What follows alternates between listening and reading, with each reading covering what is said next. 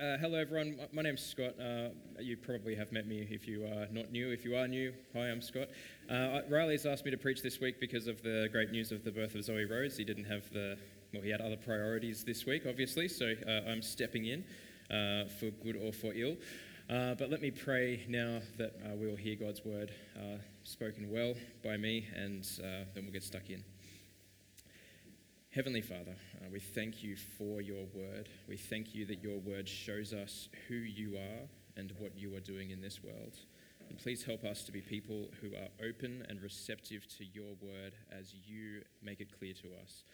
Please be working in our hearts by your Holy Spirit today to apply the truths of your word and your gospel to our hearts. And please help me to speak faithfully about your passage this morning from the book of Matthew. We pray all these things in Jesus' name. Amen.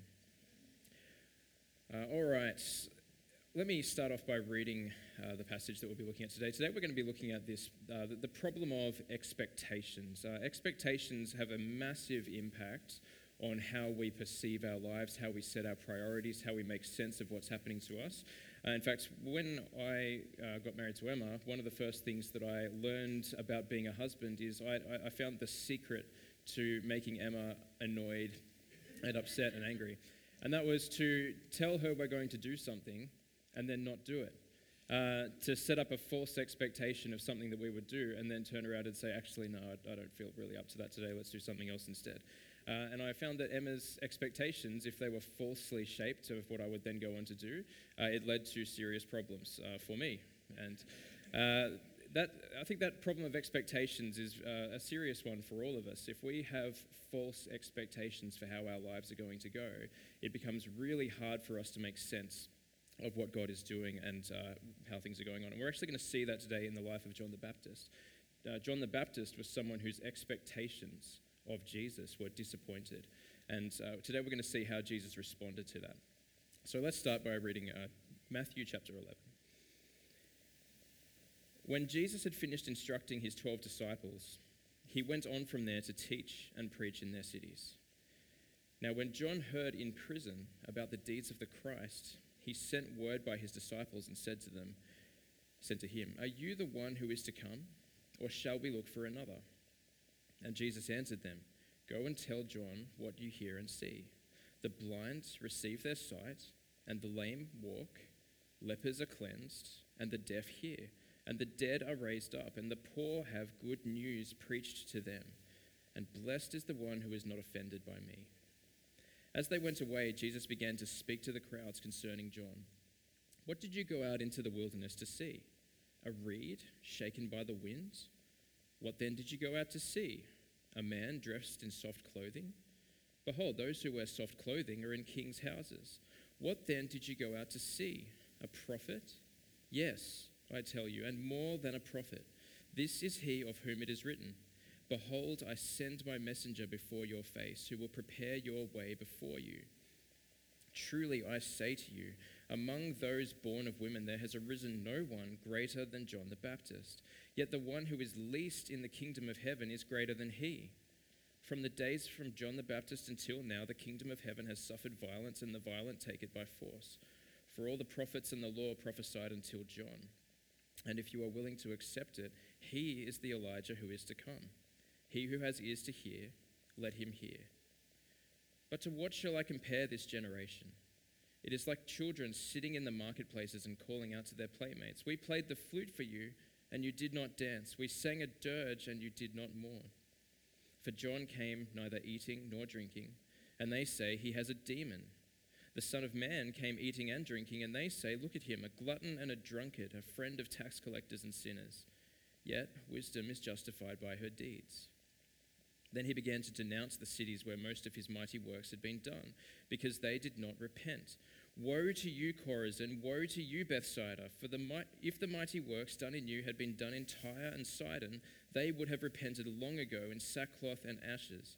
But I tell you, it will be more bearable on the day of judgment for Tyre and Sidon than for you. And you, Capernaum, will you be exalted to heaven?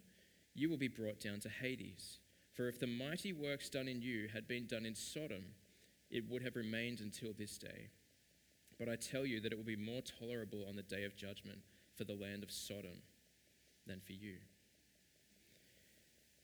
We see in this passage a whole bunch of different expectations of Jesus that have gone awry. Expectations from John the Baptist, expectations from people seeing what John the Baptist had just done, and expectations of the people who are in the towns of Israel. And I want to just start off a big framing point that will underpin everything that I say today, and that is our expectations in our lives need to be shaped by a correct understanding of the person and work of Christ as revealed to us in God's word. If we want to understand what it means to live well as a Christian, our expectations need to be shaped by what God's word says about who Christ is. Let's have a look at the first person in this passage who has wrong or skew-if expectations, John the Baptist. If you think about who John the Baptist is, John the Baptist, we've already met him in Matthew's Gospel. I'll actually read to us in a moment a passage about what we've seen from him in the past. But John the Baptist was one of the single boldest and most important proponents of the ministry of Jesus early on in Jesus' ministry. Jesus was introduced by John the Baptist. John the Baptist baptized Jesus and actually saw the Holy Spirit descend on him like a dove and heard God's voice say, "This is my son in whom I am well pleased."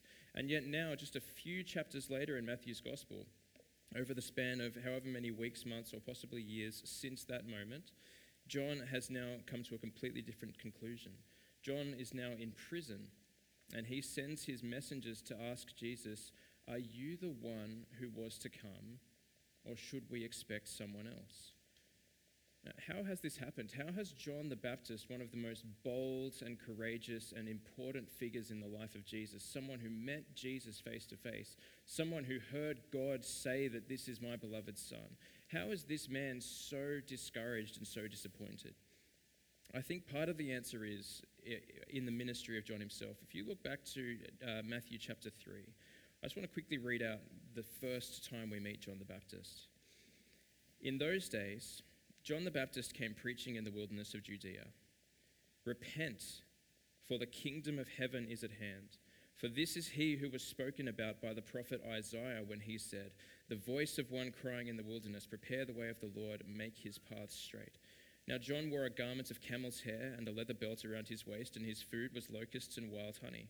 And then Jerusalem and all Judea and all the region about the Jordan were going out to him, and they were baptized by him in the river Jordan, confessing their sins.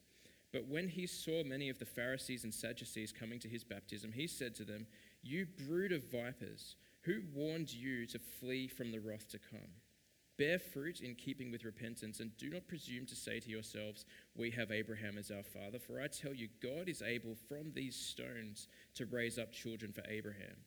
Even now, the axe is laid at the root of the trees.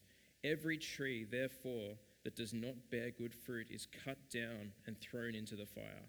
I baptize you with water for repentance, but he who is coming after me is mightier than I, whose sandals I am not worthy to carry.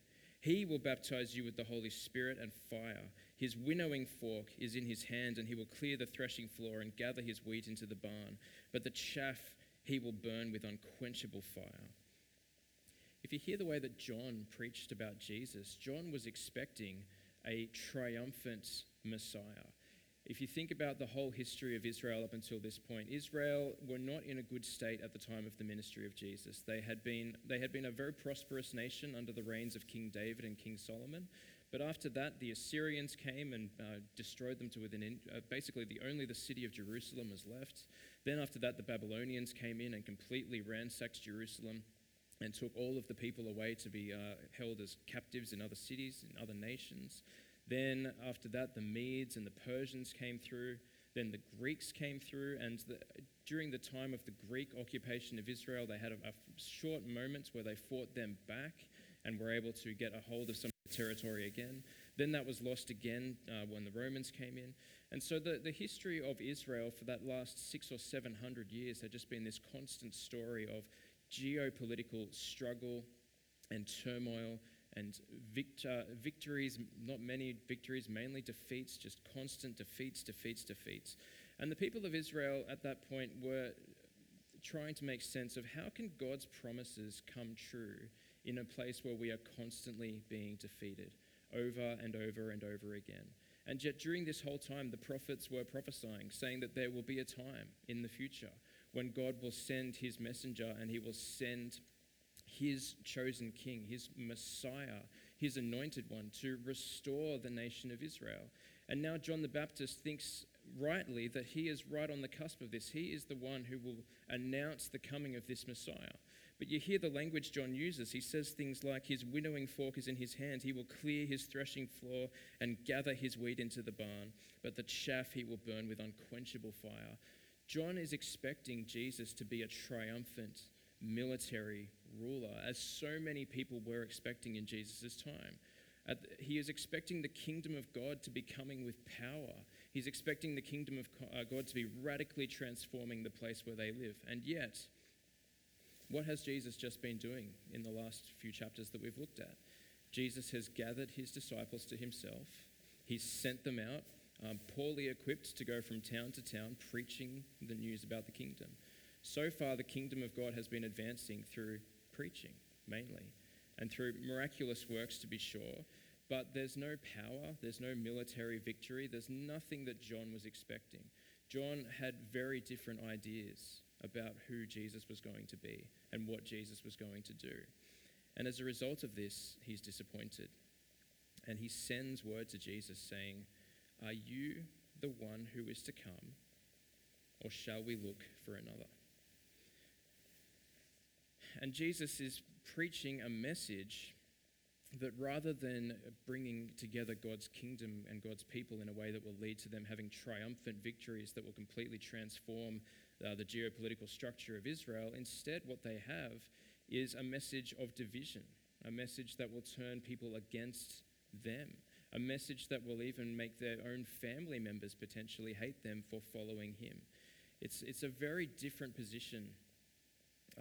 The kingdom is coming in a very different way than what John was expecting. And we can probably feel this way sometimes in our lives, that when we follow Jesus, we think it's going to go one way, and then our lives take a completely different turn. On the very same day that I heard the news that the Springs were blessed with the birth of Zoe Rose, I found out that a couple that I went to Bible college with had to have an emergency C-section for a baby that was born a bit too early, and the baby's heart had stopped, and mother and baby are now still in this moment in a situation where they're just not sure what's going to happen next. They don't know what's going to happen for the health of the mother or baby. And life just throws these things at us.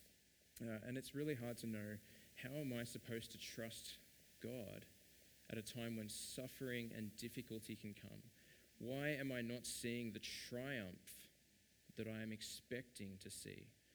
And John is feeling this. John is not only disappointed by the fact that Jesus doesn't seem to be conquering Israel in the way that he expected, but more than that, he is now languishing in prison.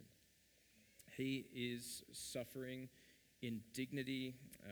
He's scorned, he's mocked, he's locked away, he's cold, he's probably hungry, and all of the different ways you can suffer in prison.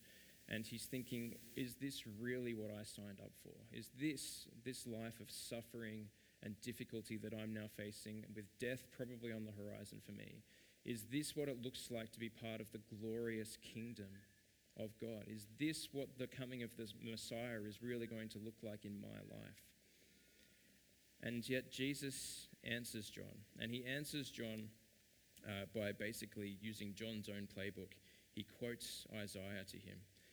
This is what Jesus, he quotes first of all from Isaiah 35. You'll see that, I'll just quickly read what he says again, but he says to John, or says to the disciples to go back to John, "Go and tell John what you see and hear. The blind receive their sight, and the lame walk. Lepers are cleansed, and the deaf hear, and the dead are raised up, and the poor have good news preached to them. And blessed is the one who is not offended by me." So Jesus is quoting several different Old Testament passages there, but I just want to read out a couple to you. This is Isaiah 35, and you'll recognize some of the language from Matthew 31. Isaiah 35, verses 3 to 6. "Strengthen the feeble hands, steady the knees that give way. Say to those with fearful hearts, be strong. Do not fear. Your God will come. He will come with vengeance, with divine retribution. He will come to save you. Then the eyes of the blind will be opened, and the ears of the deaf unstopped. Then will the lame leap like a deer, and the mute tongue shout for joy. Jesus' ministry of miracles that he has been unfolding up until this point is confirming his identity. So Jesus is showing John here, you might be disappointed by the way things are panning out. Maybe it's not meeting your expectations, but the kingdom is coming. I am the one you are pointing to. I am God's promised Messiah. And the things that you're hoping for, they are on the way. They are just not yet. And again, it says, strengthen the feeble hands, steady the knees that give way. Say to those with fearful hearts, be strong, do not fear, your God will come. And then another quote that Jesus is referring to here, Isaiah 61, verses 1 and 2. The Spirit of the sovereign Lord is on me, because the Lord has anointed me to proclaim good news to the poor. He has sent me to bind up the brokenhearted, to proclaim freedom for the captives, and to release from darkness for the prisoners. So Jesus quotes Isaiah to John, two different passages from Isaiah. There's also a few other little references in there that I haven't mentioned as well. But what Jesus is showing John here by showing how his ministry is fulfilling these Old Testament promises, he's showing John that Jesus is bringing the kingdom. Jesus is bringing a triumphant new kingdom that is going to turn the world upside down. It's just that it doesn't look the way that John thought it would. John was expecting one thing, and Jesus came with another. And yet what Jesus brings is God's glorious plan. God's glorious plan that has been prophesied since from hundreds of years before in the prophets Isaiah, Jeremiah, Ezekiel, all of these guys. Malachi will be quoted in just a little while. And John would have known his Old Testament. He would have known just from these tiny little quotes the context of all these passages. And the context is that all of the evil in the world is going to be judged by God. The people who are trampling over the kingdom are going to be called to account. And the beginning of this is the coming of the Messiah. The Messiah is going to come with a ministry of miracles that will answer these Old Testament prophecies and fulfill these Old Testament prophecies. But the triumph that Jesus is bringing right now is not a political triumph. The triumph that Jesus is bringing is not a triumph that will be seen by this marvelous new kingdom in Israel, led by a military ruler and trampling the Romans. None of that is what is happening. And yet, it is exactly what God planned. It is the fulfillment of God's prophecies in the Old Testament. And so I think the lesson that we can learn here from John is that when our expectations of Jesus are not grounded in a correct understanding of God's word, our expectations will be disappointed. But when they are grounded in a correct understanding of God's word, they will be gloriously fulfilled. And Jesus says to John, blessed is the one who is not offended or who is not scandalized, who does not fall away. That's what the verb there means. Blessed is the one who does not fall away or is not offended on account of me. When you look at John the Baptist, you might be tempted to look at him and think, well, he was someone who saw Jesus. He was someone who actually saw him, he saw the Spirit descend on him like a dove. He heard the voice of God from the clouds, confirming that Jesus is God's chosen Messiah. And yet, even in the midst of all that, he's still disappointed. And he still struggles to see how following Jesus could possibly be what God had planned. But what about for us? What is going on in your life right now that is different to what you expected? What is following Jesus looking like for you that is different to what you expected? What lesson can you learn from the disappointment of John the Baptist and the encouragement that he received from Jesus? John did not see what he thought he was going to see happening in his life. In fact, he probably expected to be sitting at the right hand of this triumphant king, I point this guy out and now he's going to lead us and I'm just going to be right here enjoying the whole thing. Instead, he's sitting in prison, waiting to be killed. His life did not pan out the way that he probably wanted it to, or certainly not the way he would have wanted it to, but also not the way he would have expected. And yet Jesus' encouragement to him is the kingdom is advancing. I am the king that you've been waiting for. God's glorious promises are being fulfilled in me. And that same encouragement is there for us as well. Even in the midst of your life not going the way that you thought it should, even in the midst of the circumstances of your life being very different from where you would have planned, the kingdom of God is gloriously advancing in Christ. And the fulfillment of this kingdom may not come until after our lives are over. The glories and the beautiful moments that we are waiting for in Christ, the marvelous things that we sung about this morning, the hope that we have in Christ, all of these things are on the way, but they're not necessarily going to come to us in the way that we would choose at the time of our choosing, because God has plans that are not our plans. And if our expectations are shaped by anything other than the Word of God, those expectations are very likely to be disappointed.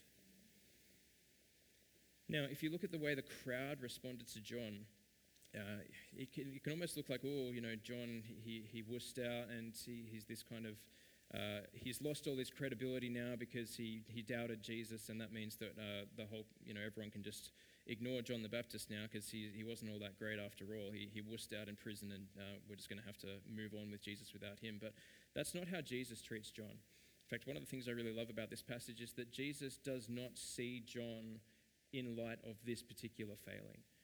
Jesus sees John according to the role that he has to play in God's kingdom. And so we go on to look at the next part of our passage. Jesus says to the crowds, "What did you go out into the wilderness to see? A reed shaken by the wind?" And he's probably meaning there, a reed blows whichever way the wind is blowing. And so he's probably making a little bit of a comparison to popular speakers of the time, popular people who are just saying whatever's fashionable to hear right now, like he's some fancy guy saying all the newest and most interesting stuff.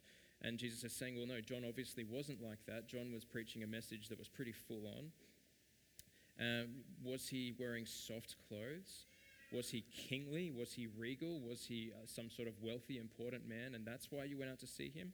Well, obviously not. John was wearing a cloak of camel's hair and wearing a leather belt around his waist. He would have looked like a caveman compared to our standards.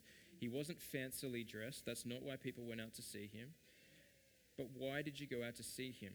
Did you go out to see a prophet? Yes, I tell you, and more than a prophet. This is he of whom it is written, "Behold, I send my messenger before your face, who will prepare your way before you." Now, that's a quote from Malachi chapter 3, verse 1. And I actually just want to quickly read to you two little sections of Malachi. I should have marked in my Bible. Luckily, Malachi is the last book of the Old Testament, so I'll find it very quickly. Helps to know where things are. All right, so behold, this is Malachi chapter 3, verse 1. "Behold, I send my messenger, and he will prepare the way before me. And the Lord whom you seek will suddenly come to his temple, and the messenger of the covenant in whom you delight, behold, he is coming, says the Lord of hosts." And then at the back end of Malachi chapter 4, verses 5 and 6, it says, "Behold, I will send you Elijah the prophet before the great and awesome day of the Lord comes. And he will turn the hearts of fathers to their children and the hearts of children to their fathers, lest I come and strike the land with a decree of utter desolation." So Jesus, again, he quotes the Old Testament, and he's quoting the Old Testament to make very clear that this John the Baptist guy, just because he's having this moment of doubt, just because he's having this moment of weakness, that does not mean that he is any less important than what he has already done. His role in the kingdom has been prophesied since hundreds of years before. God's word has established that John the Baptist has an important role to play in the kingdom. And Jesus goes so far even to say that he is the greatest man to have ever been born of women up until this point. He is the greatest person who has lived, aside from Jesus, I suppose, up until this point. And the question then is, well, what makes John great?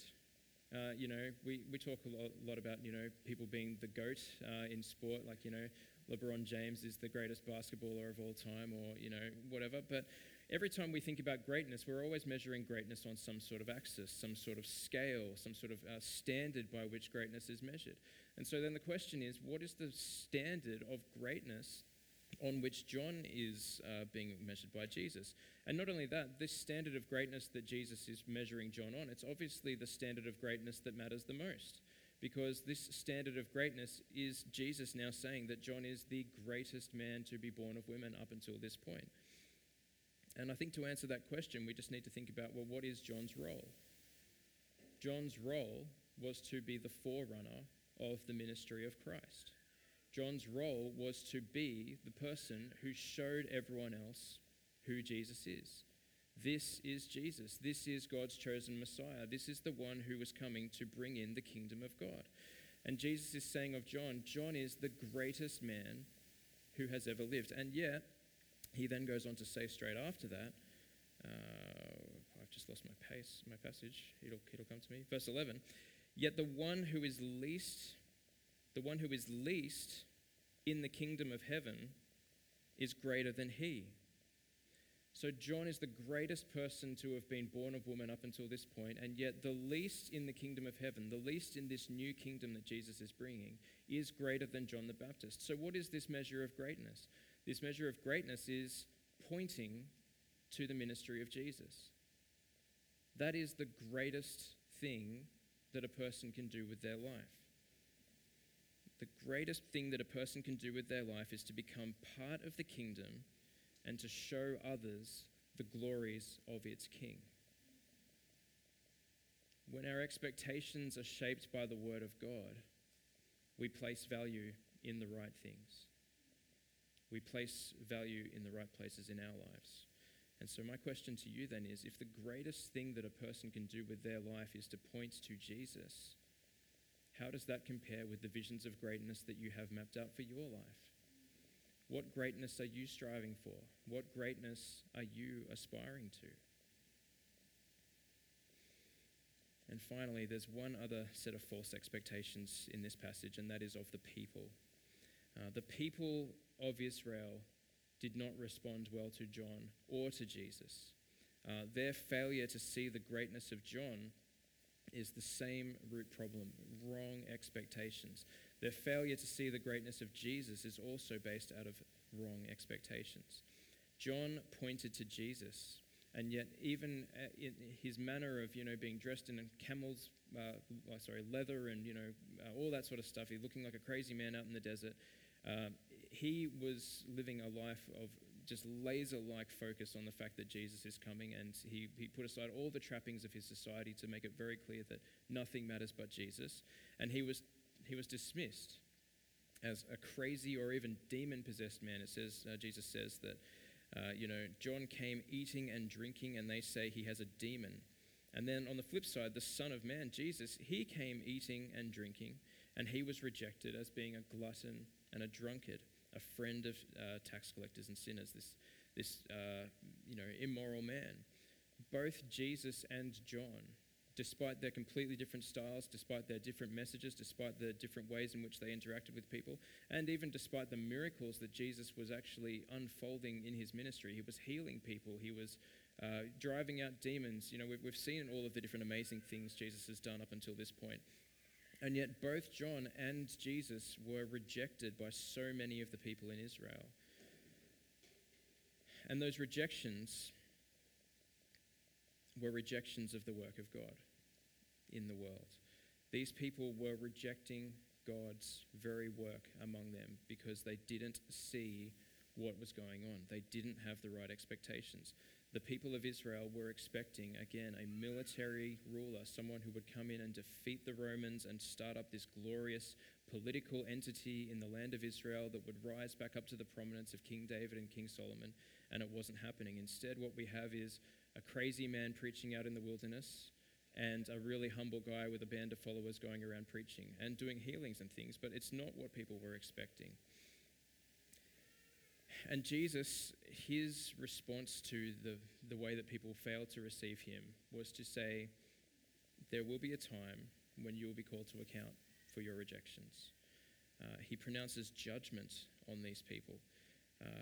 Verse 20, he said, then he began to denounce the cities where most of his mighty works had been done because they did not repent.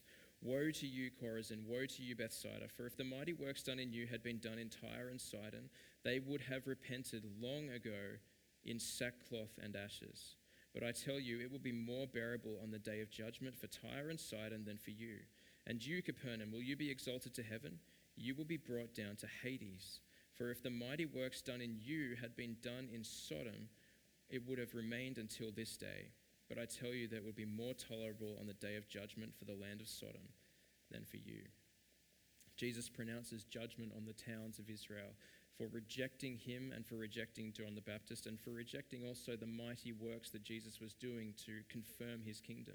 The purpose of all of Jesus' miracles was to show people that he is God's chosen Messiah. He is the one who is bringing the promises of God to fruition in this world. And even though it might not look like what you expect, this is the work of God in this world. Jesus is bringing it. And so, pretty full on to think about, but he says to the people who are witnessing him doing these miracles, it will be more bearable for Sodom, which is a town that is synonymous in the Old Testament with God's furious judgment against sin. Literally fire rained out of the sky onto this town because of how sinful they were. It will be more bearable for them than for people who see the work of Christ and reject him. That is a phenomenal statement by Jesus, and a sobering one, I think. But it just goes to show that if our expectations are not shaped by a correct understanding of Christ, we will fail to repent and will remain under the judgment of God. And so, putting all these things together, we see that the problem of wrong expectations of Christ is catastrophic for life. It's catastrophic for our ability to face the problems of life. We won't have the resilience to go through hard times if we think that God is going to promise us an easy and smooth and crisp run through this life, full of blessings and full of easy times. I think we all have to look no further than last year to see that God has not promised us a smooth run through life. We will face suffering.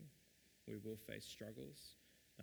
Those of you who know what I went through last year will know that sometimes they come all at once and that there's quite a lot of them that can knock you around in very significant ways. And yet God hasn't promised us any different. We have amazing promises from God. We have amazing commitments in his love to us. And again, we sung about so many of them this morning. Jesus has brought an amazing, majestic kingdom that is marked by the forgiveness of sins and a new relationship with God, and it will be glorious in heaven one day when he returns again to bring his people to himself. But until then, we are living here in this world. We are carrying a message that, as Riley preached about last week, will bring us into more suffering than we might otherwise endure. If we tell people about Jesus, it could lead to things like broken relationships, being ostracized from various social groups. It may even involve, for some of us in the time to come, imprisonment. Very possible the way that our society is going. Serving Jesus in this world is not promised as an easy life, but it is a good life, and it is the best life, and it is the fulfillment of God's kingdom. Our expectations, if they are different from that, they will be disappointed. If our expectations are around Christ, we will be able to face the difficulties of this life with confidence, knowing that his promises are worth it. We will be able to reorient our lives around the true understanding of what greatness is, and we will be able to be in a relationship with God that allows us to avoid the righteous judgment that we should face for our sin. And it all comes back to what is shaping your expectations. What do you think being a Christian in this world should look like? If your answers to those questions does not come from the Word, if it's not shaped by an understanding of who Christ really is, as outlined in God's Word, then your expectations will be false, and they will lead you astray, and they will cause you to miss the glory of Christ in this world and struggle through the difficulties of this life. And so let me commend to you as I finish up. Learn who Jesus is. Follow Jesus as he's described by God himself. Learn the wonderful glories and promises that are given to us in Christ, and as we will sing about. And let these things be your anchor. Let these things ground you as you go through the difficulties of life. And follow always trusting that God is going to bring his kingdom and it will be glorious. It's just not yet. Let me pray for us now. Heavenly Father, we thank you for Jesus. We thank you that he is your chosen king. He is the one who will bring your glorious kingdom to fruition. We thank you for the way in which you've confirmed his ministry for us in your word, and the way in which his ministry was confirmed by miracles and fulfilled prophecies and so many different things that authenticate the truth of what he said about himself and about what your word says about him. Please give us full, unrelenting trust in the promises that you have made for us in Jesus. Please help us to shape our hearts and our minds around expectations that are grounded in your truth. And please give us a steadfast and stalwart commitment to your kingdom. Please help us to follow you unwaveringly according to your truth as outlined in the Bible. We pray all these things in Jesus' name. Amen.